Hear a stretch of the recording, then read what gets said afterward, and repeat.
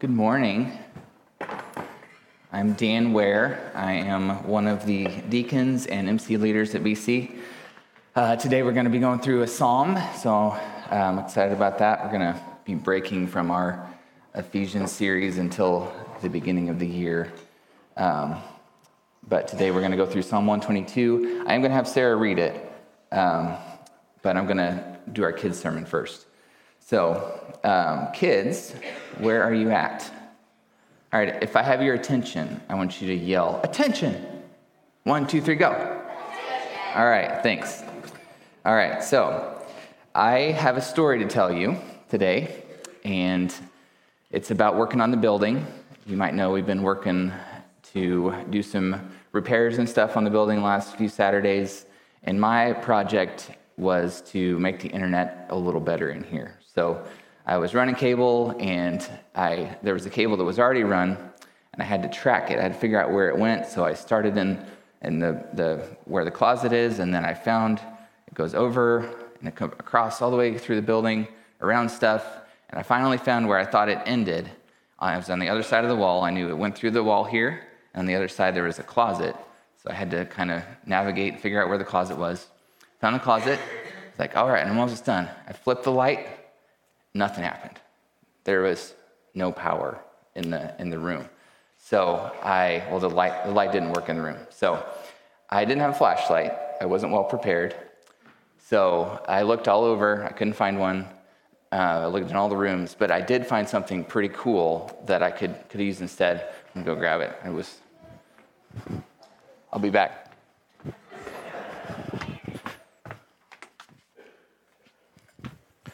I found this awesome lamp. Look at that. Pretty cool, isn't it? Yeah. So I was like, I got a lamp. I can see in the dark with this. So before I left that room, I thought I need to check something. I need to make sure something about this lamp before I go use it. What did I need to check? Anybody? What you got? That it works, right? That the bulb actually works. Is it going to help me at all if the bulb doesn't work? No, the light won't work, right? If the bulb doesn't work. So in the room that I found it in, I went and I plugged it in and turned it on, and that had me worried for a second. All right. So, all right, the lamp works. Okay, so I turned it back off. Said I'm going to take it into the closet. So I'm thinking this is going to be good. I'm going to find that cable and get done. So took it to the closet. All right, plugged it in. Found an outlet, plugged it in. Turned it. Oh no. What's the problem? There's no power in the room. So it wasn't just that the light switch didn't work. There was no power. There was all the cabling and all the wires and 2 light fixtures. And without power, is any of that useful? No, none of it serves its purpose. So in our passage today, we're going to be looking at Jerusalem. We're going to look at it's the capital of the people of God in the Old Testament. And we're going to see a picture of how everything is working how it should. So like the bulb and the lamp, or the power to the room, God's presence is what makes all of it work the way it should. The people are able to serve their purpose. The temple where God's house is, God's dwelling is, serves its purpose. And so in the same way, Christians, whenever we do things for other people, when we serve God, do things in the name of Jesus, if we're truly doing it in faith, then those are things that we're serving our purpose. Does that all make sense? So, and Jesus, to give some examples of this, a very simple one Jesus gave us was I didn't put the reference. So the next slide here, this slide with not that one. Yeah, that's the one, but there's no, it's not there. Okay. So Jesus said, "For truly I say to you, whoever gives you a cup of water to drink because you belong to Christ will by no means lose his reward." So Jesus says if you give a drink to another believer in the name of Jesus, that's something, if you do it out of obedience to Jesus and wanting to show love to that person, then that is one of those things that you're serving your purpose in the way that God intended. Can you kids think of any other examples, any other things you could do in service to someone else? Like give a cup of cold water? Just a cup of water. Any ideas? What's something you could do for like one of your siblings at home to serve them? What you got? Help clean. All right. What you got, Marshall? If they really want to buy a toy, you can give them, but they don't have enough money, then you can give them. You give them a toy? Oh, give some money. All right. What you got? Share things? All right, yeah. So all those things are things we can do. And so what I want you to do when you go home or this week, I want you to choose something like that. And if you can't think of anything, do the water, okay? A cup of water. And do that, and do it because you want to serve another person that you love, and do it because you know that God wants you to serve and love people. And so we can work on serving God in the way that we're intended, just like the bulb and the lamp and the power in the room. So thank you, kids. So Sarah's going to come up now, and she's going to read our passage. And I like to do the kids' sermon first so that it gives us some context to what we're going to be looking at. A Song of Ascents of David. I was glad when they said to me, "Let us go to the house of the Lord." Our feet have been standing within your gates, O Jerusalem. Jerusalem, built as a city that is bound firmly together, to which the tribes go up, the tribes of the Lord, as was decreed for Israel, to give thanks to the name of the Lord. Their thrones for judgment were set, the thrones of the house of David. Pray for the peace of Jerusalem, that may they be secure who love you. Peace be within your walls, and security within your towers. For my brothers and companions' sake, I will say, peace be within you. For the sake of the house of the Lord our God, I will seek your good. Father, thank you for your word. Thank you that you give us, you've given us such a broad and deep view and understanding of who you are and how you have chosen to interact with humanity. Thank you for revealing who you are to all those who you've chosen to reveal yourself to throughout history, and that we stand to benefit from that this morning as we look into your word and see what right worship looks like, what it looks like when you're present and your people are serving you. So pray that it would encourage us, and would you apply this to us in the way that is appropriate and that really will make an impact on the world and will make your kingdom more a reality in the world. And we pray this in Jesus' name. Amen. All right, so to give a kind of a summary of this psalm and what we're going to look at, the psalmist is painting a picture of a state of being where God dwells among his people. His people dwell in unity, worship rightly, and justice goes forth. It's a beautiful picture. But it seems like he feels the tension that this isn't a guaranteed thing. Looking at the history of Israel and their obedience, this seems like a short, somewhat small window of this right worship. So there's a prayer and the feeling of longing that this will continue, and then also an expression that he wants to do what he can to contribute to Jerusalem, that this picture will be a lasting one. So this is a psalm of ascent. The heading says it's a psalm of ascent. It's one of 14. There are the Psalms of Ascent go from 120 to 134, and those Psalms were compiled to be recited by Israelites journeying to Jerusalem. Verse 4 says, as decreed by the Lord. And this is probably a reference to the 3 pilgrim festivals that are mentioned in Deuteronomy 16:16, which we have a slide for as well.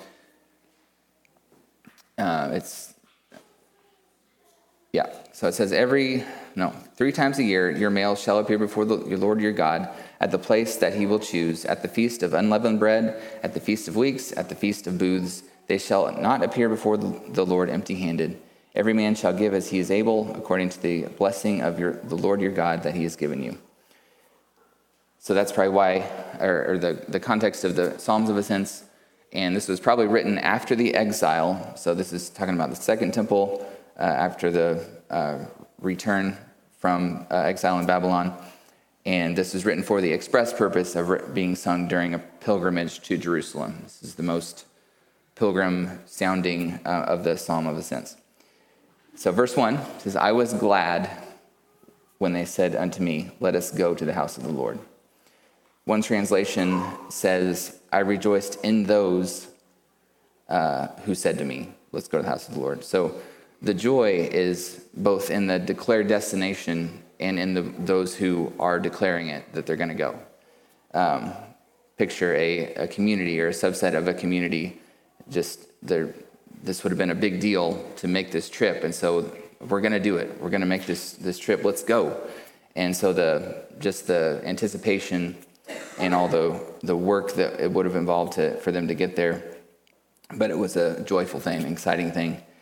And they're going to the house of the Lord. And I think it's important to note that this psalm starts off with the house of the Lord, the dwelling of God being the highlight or the jumping off point, because it talks a lot about Jerusalem, but the emphasis is that the house of the Lord is there. So the motivation is to draw near to God. Verse 2 says, our feet have been standing within your gates, O Jerusalem.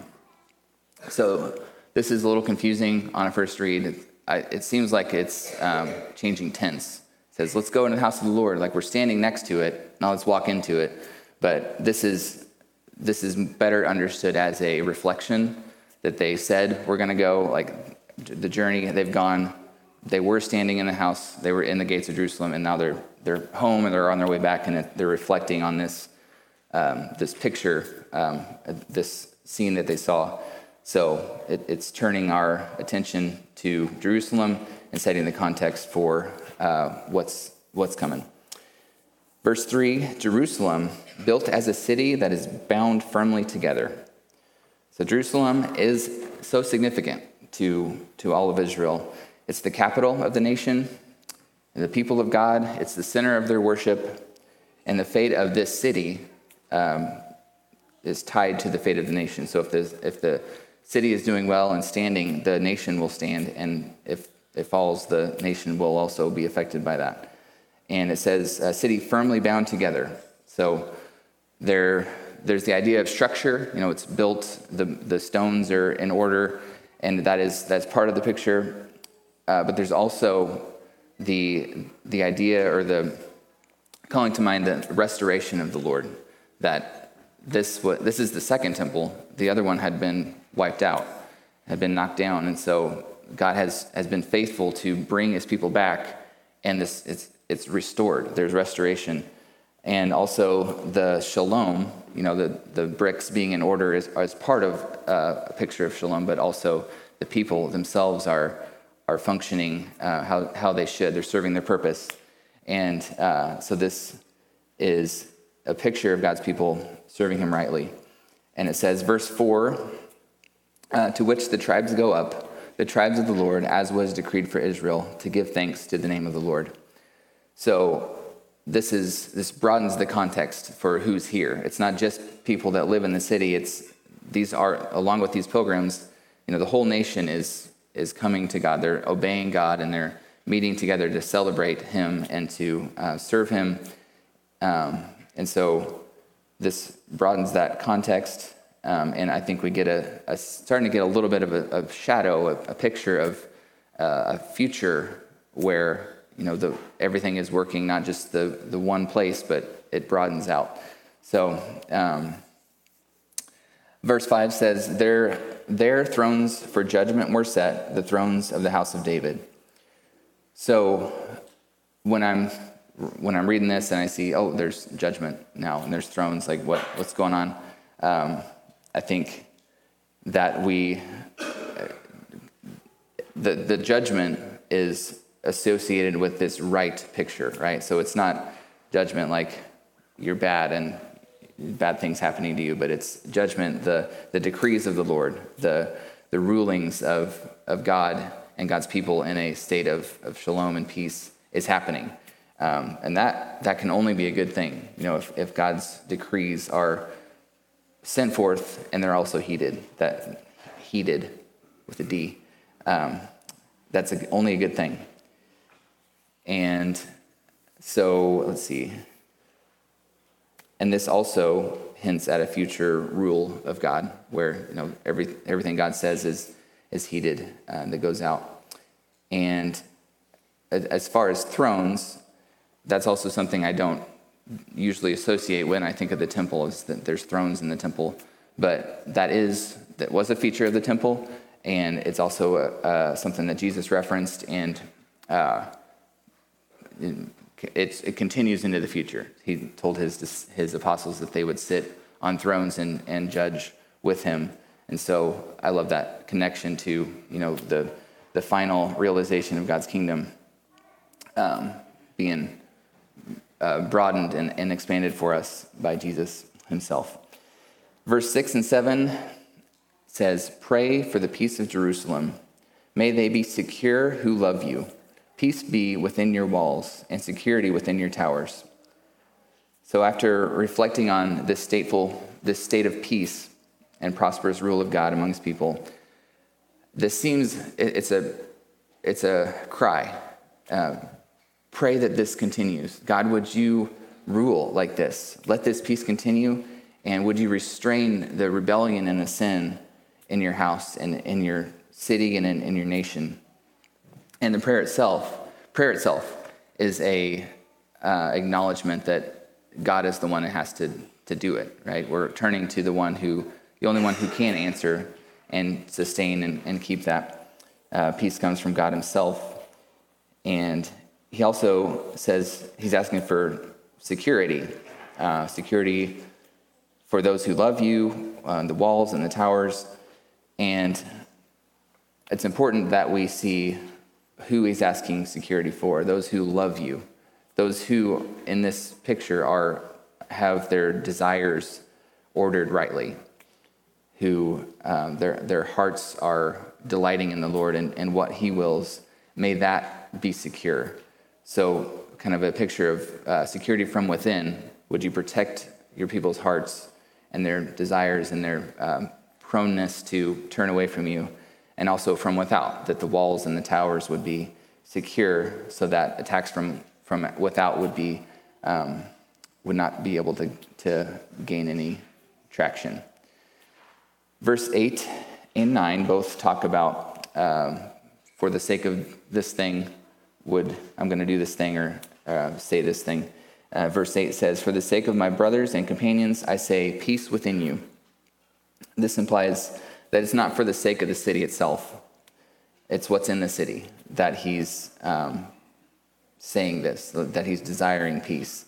It's for the purpose of the dwelling of God, of the people of God, and the presence of God being continued. And brothers and companions would be a reference to the people he would have lived with in his city, traveled with, but also companions and friends. This is a broader. This is also people that probably lived in the city and abroad in Israel. So the peace of Jerusalem means peace for the whole nation, means the rest of Israel. Verse 9 says, "For the sake of the house of the Lord, I will seek the good of the city."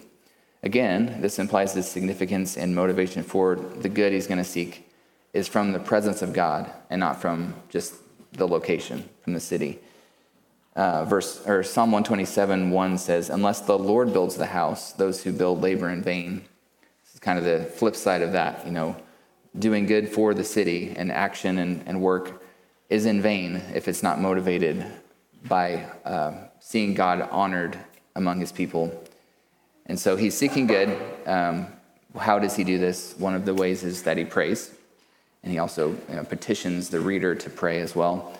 And he also seeks the good, probably participates in the commerce, community efforts, maybe worked on a wall or something, and this looking for prosperity of the nation and the city.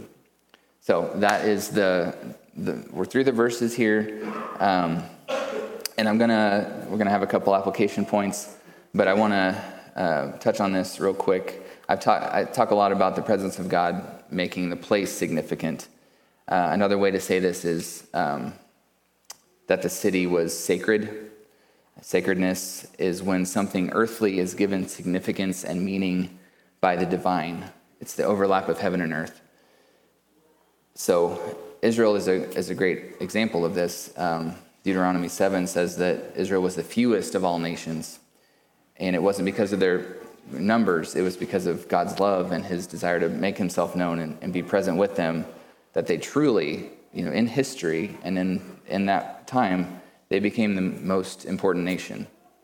The holy God gave them real physical and historical significance.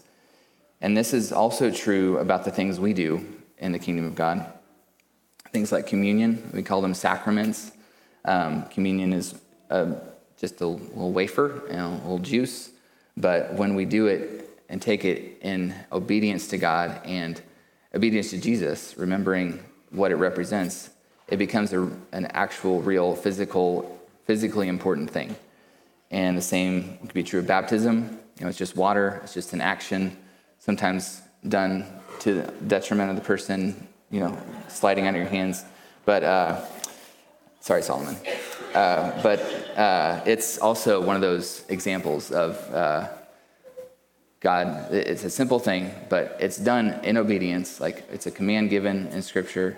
And when it's done, it takes on real significance in our plane of existence. And this also works the other way. So there can be things that we do. There can be systems that are set up and services that are set up in the name of the Lord, like under the guise of doing it for God. But if it's not done in faith, if it's not done truly with the presence of God, done in spirit and truth, then it is empty. It's disordered worship, and it's meaningless. So just wanted to touch on that. And so application, I've got two things. One is that we should pray for the peace of Jerusalem, and we should seek the good of one another. So this second slide here shows the kind of breakdown of those two things, or the first thing, what Jerusalem, what does that mean? So first question, do we pray for the Jerusalem, the physical location? I think yes. The physical location, the people. Jesus himself, who coincidentally was another pilgrim, he traveled to Jerusalem for the feast, Passover, and on his way there, he saw the city and he lamented over the disordered worship, over the fact that the peace that we saw today in the psalm was not true anymore. And so we can have that same, I think we have that same reaction to that truth. So to give a little more context, I have a picture of the temple, the second temple. It's a little bit more expanded. Okay. Yeah, go back. You got it. You're doing better than me. Okay. So Jesus, when he drew near and saw the city, he wept over it, saying, "Would that you, even you, had known this day the things that make for peace. But now they are hidden from your eyes." Okay, so they explicitly did not accept the things that make for peace.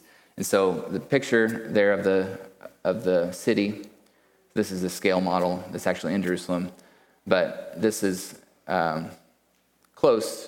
The temple was expanded by Herod, so it's bigger than it would have been in the Psalm. But Jesus saw, this is ordered, built as a city, bound firmly together. And imagine in our Psalm, the smoke rising for the sacrifice, the people, pouring in from the nation, and it's all like a beautiful picture. And then Jesus sees it, but when he sees it, he also knows that it's not there anymore. That the one to whom all of this pointed was in their midst. They got it in the temple, the house of God, but God in the flesh is here, and they're rejecting the things that make for peace, the actual person of peace, and also he sees the fallout of that, which is the next picture. The picture, it's a depiction of the siege of Jerusalem, AD 70. That this is heartbreaking.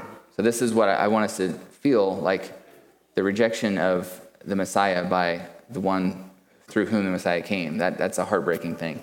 And so I think that we should feel that way as well. And further, most Christians believe that God still has a plan for the ethnic group of Israel. Romans 11 references that there's more than likely will be a national turning back to God and being grafted into the kingdom of God. So with all those things in mind, we have I think we have ground to pray that would happen, that the descendants from whom all of these promises came, the descendants of the people in the picture of this psalm, that they would see the one who makes for peace, and they would enter the kingdom through the one way, who is Jesus. And that would, completes the character arc, if you will. So do we pray for the physical location, the people? Yes. Inasmuch as we are longing for the presence and rule of and our unity in God to be realized through and in submission to Jesus as King, and accept the things that make for peace. So, second question, do we only pray for Jerusalem, the place, in response to this psalm, and not apply it any further than that? No. This picture of shalom in Psalm 122, in that context, really was the truest form of God ruling among his people. So that's really important in that time. We should understand it and let that impact us. But we also know that the curtain was torn, that the true Messiah, the true God of peace came, the one that is of the throne, of the house of David, has come, and he defeated the worst enemy. He defeated death, and he rose to be the first of a new creation, a new building of God in the world. And so we should acknowledge that when we pray for peace of Jerusalem, the new Jerusalem in Jesus. He also knocked down the barrier between ethnic groups and threw open the doors of the kingdom. And now the focus of God's dwelling, the place of God's dwelling, is in people. It's in humans, which is incredible. And that this is fleshed out in 2 Corinthians 6:16. It says, "What agreement has the temple of God with idols? For we are the temple of the living God. As God said, I will make my dwelling among them and walk among them, and I will be their God, and they shall be my people." The temple of God really is among men. We are the temple. And the conversion of Israel will be they're being drawn into the body of Christ, drawn into the true Israel, the temple. And Ephesians fleshes this out, talks about God making a new man from the two, from Jew and Gentile. Ephesians 2:14-22 says, "For he himself is our peace, who has made us both Jew and Gentile one, and has broken down in his flesh the dividing wall of hostility, by abolishing the law of commandments expressed in ordinances, that he might create in himself one new man in place of the two, so making peace, and might reconcile us both to God in one body through the cross, thereby killing the hostility. He came and preached peace to you who were far off, and peace to those who were near. For through him we both have access in one spirit to the Father. So then you are no longer strangers and aliens, but you are fellow citizens with the saints and members of the household of God, built on the foundation of the apostles and prophets, Christ Jesus himself being the cornerstone, in whom the whole structure, being joined together, grows into a holy temple in the Lord. In him you also are being built together into a dwelling place for God by the Spirit. That's amazing. It's incredible. So when we pray for the peace of Jerusalem, we're ultimately praying for the final, complete, eternal realization of the salvation and redemption of the world through Jesus, both Jew and Gentile. And so praying for peace itself, what does that mean? I think it's a longing. It's a crying to God, but it's also a longing for his plan and his redemption to be made real in the world. It's a good and right thing to long for the Lord to bring about a restoration and redemption to the whole world, longing to see disordered worship replaced with right worship. And so we can also, praying for peace, pray that the dividing wall between ethnic Israel and the nations would continue to be torn down. And just like we pray, we have a category for praying for the nations. We have ministry and missionary work to the nations. We should also pray that the nation, the descendants of Israel, the nation of God, would turn, and that God would usher in the final realization and full-blown version of the psalm that we looked at today. And the second application, that we should seek the good of one another. So one another being one another, other believers, but also potential one another's. And for one another, the psalmist says that he will seek the good of the city, which is the place and the people of God, for the sake of the house of the Lord, for the sake of where God dwells. And through Jesus, the location of the presence of God has moved. It's now in the hearts of his followers, which is, again, incredible. It's nearer than we could have ever imagined. And so we can seek the good of one another for the sake of God dwelling in one another. It's pretty awesome, pretty straightforward, but we can do things like give each other cups of water. And, that's such a good thing to realize as we live. I believe our body does that. We live with each other. We serve one another. We're in each other's lives. We love and to do that knowing that we are serving, doing it for the sake of the presence of God, in each other. And also, we should be glad when we do this. We can rejoice in those, like the verse 1 says, who also belong to God. And we can praise God that he's removed the hostility, and that the city, the interaction that we have with one another and this building that God is putting together through Jesus will last forever. That these are eternal things. And then potential one another's, we should see everyone we meet as a potential brick in the city, right? We should seek to draw more living stones into the house of God. And that I've been encouraged to think about that lately, the way that we view people who don't yet trust in God as this could be one of these people that I have this mysterious connection with, and they're drawn in, and the kingdom of God is expanded. Another dwelling of God has been realized. That's pretty encouraging and motivating. So that is my sermon. So thank you guys. I always am blessed to be up here and do this. So I feel loved by you. But let's pray. Father, thank you again for the revelation of who you are, that you, because of your love and because of the outflowing of who you are, your goodness, you have created humans, and you've also pursued those who you've chosen to reveal who you are to. We have so much that you've shown. You've given us such a vast and beautiful picture of who you are, what you expect of us, what the results of those things are, and also, if we don't, what the results of those things are. So would you, as we've seen from your word today, more of who you are, that help us to respond rightly that we would have the right response and that we wouldn't squander the knowledge and the truth that you show us through your word.